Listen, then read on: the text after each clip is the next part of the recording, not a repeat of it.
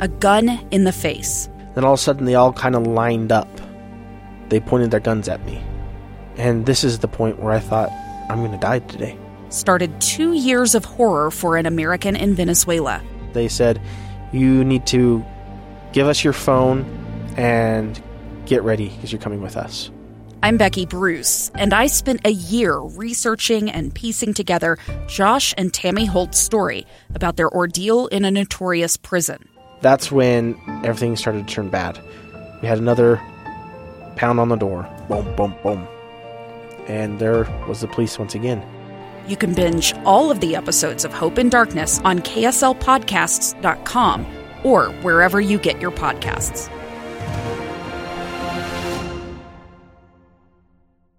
Welcome back to Live Mike. I'm Lee Lonsberry. Today is a tough day. There's a lot that we need to cover today. We have heard so many breaking news stories coming from Rexburg, Idaho, in the case of Lori Vallow. The LDS Church has announced that South Korean or American missionaries serving in South Korea will be brought home from the country, in all of it, in light of the coronavirus. In a moment, we'll be speaking with Andy Field from ABC News. There was a spending package which passed the Senate just yesterday and is, I believe, been signed by the president. I know that he intended to sign it. I'm not sure if it's happened yet. I'll double-check that.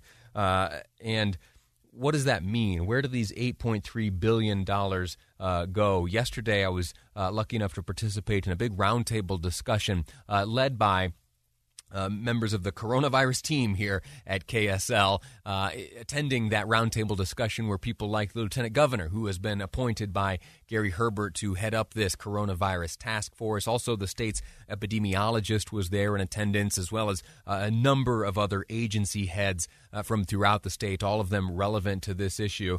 And what we learned there was that the state has right now at the ready about $16 million, and the way to free that up would be through a declaration of a state of emergency.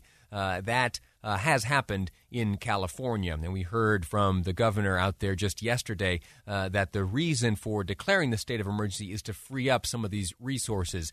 Yesterday in that big roundtable discussion looking at the impact of the coronavirus here on the state of Utah, we learned that we have those $16 million here in Utah, but that there could be, through a declaration of a state of emergency, access to funds that could be included in this $8.3 billion aid package to be signed by the president.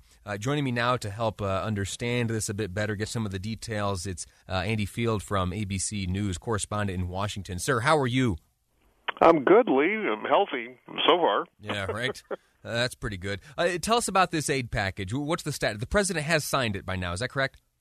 He has signed the bill. That means the money is going to be available to many resources, including money for vaccine research, money for antiviral research. Now, there's already money in these pots here, but it has to go to a lot of places. And a lot of that money has to go to some private organizations to help fund lab tests, LabCorp and some others, these big lab testings. When you go to the doctor, they send your results out there and you get them back pretty quickly here. There are a lot of uninsured Americans in this country, and those labs aren't going to do this for free, and certainly the government labs can't handle this by themselves, so a lot of that money is going to go to paying for that, for paying for testing and supplementing people who don't have insurance. Outstanding. Now, there was a little bit of pageantry and ceremony planned surrounding the signing of this bill on the part of the president. He was going to do so at the Center for Disease Control and Prevention there in Atlanta. Those plans changed. What happened? Well, one of the reasons that they changed is that there were some reports that someone actually had the virus down there, and they didn't want the president to be exposed to that there. It turns out that that wasn't the case, and it's probably going to be that in a lot of cases around the country. But even the people who are getting the virus, the vast majority of them are not going to get deathly ill. It's going to be very similar to a mild case of the flu, and then they'll be over it, which is what we're hearing from reports around the world. But the thing that makes people nervous is that the death rate appears to be higher. We don't know that to actually be the case because with the flu, there are literally tens of thousands, if not millions, of flu tests being done all the time in hospitals. They do swabs, they do reports. I've had one myself just this season. Yeah. And so the percentage of people who get the flu versus how many people actually die of it is considerably lower on paper.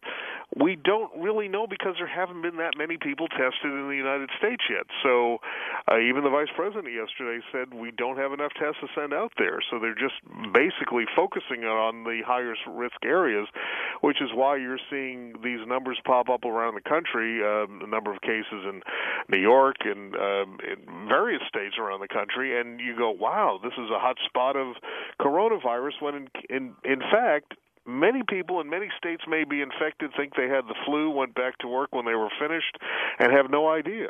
Right. I had an occasion to meet with officials here in the state of Utah, those charged with heading up our attention and our reaction to the coronavirus here if we face it here in the state. And they were making the same point. There may be great difficulty in really getting a sense of both the mortality rate and the scale and scope of the spread of this disease because the symptoms are relatively minor, and for the otherwise healthy folks, you may just get over this without ever knowing you were infected with this novel coronavirus. Yeah, I mean, there are certainly things. In fact, the White House put out a notice about in terms of trying to avoid contact with other people. We're so used to when we meet someone. I did this the other day. I had an executive from New York who came down to Washington. I hadn't seen him in a while, and I stuck out my hand. I go, hey, wait, maybe we shouldn't do that. It's ingrained. It's a habit in you. But there was another thing that I saw that was interesting. Someone had put up this meme about how long you should wash your hands, and they likened it to a Texan preparing chili and having just cut up a bunch of jalapeno peppers, and they have to change their contacts. They say, how long would you wash your hands before you did that? That's pretty good. That's pretty good. Yeah. Listen, Andy Field, I'm grateful to you for your reporting here. I'm grateful to you for the information you've brought to me and the audience. Thank you for your work. All right, thank you. Stay healthy.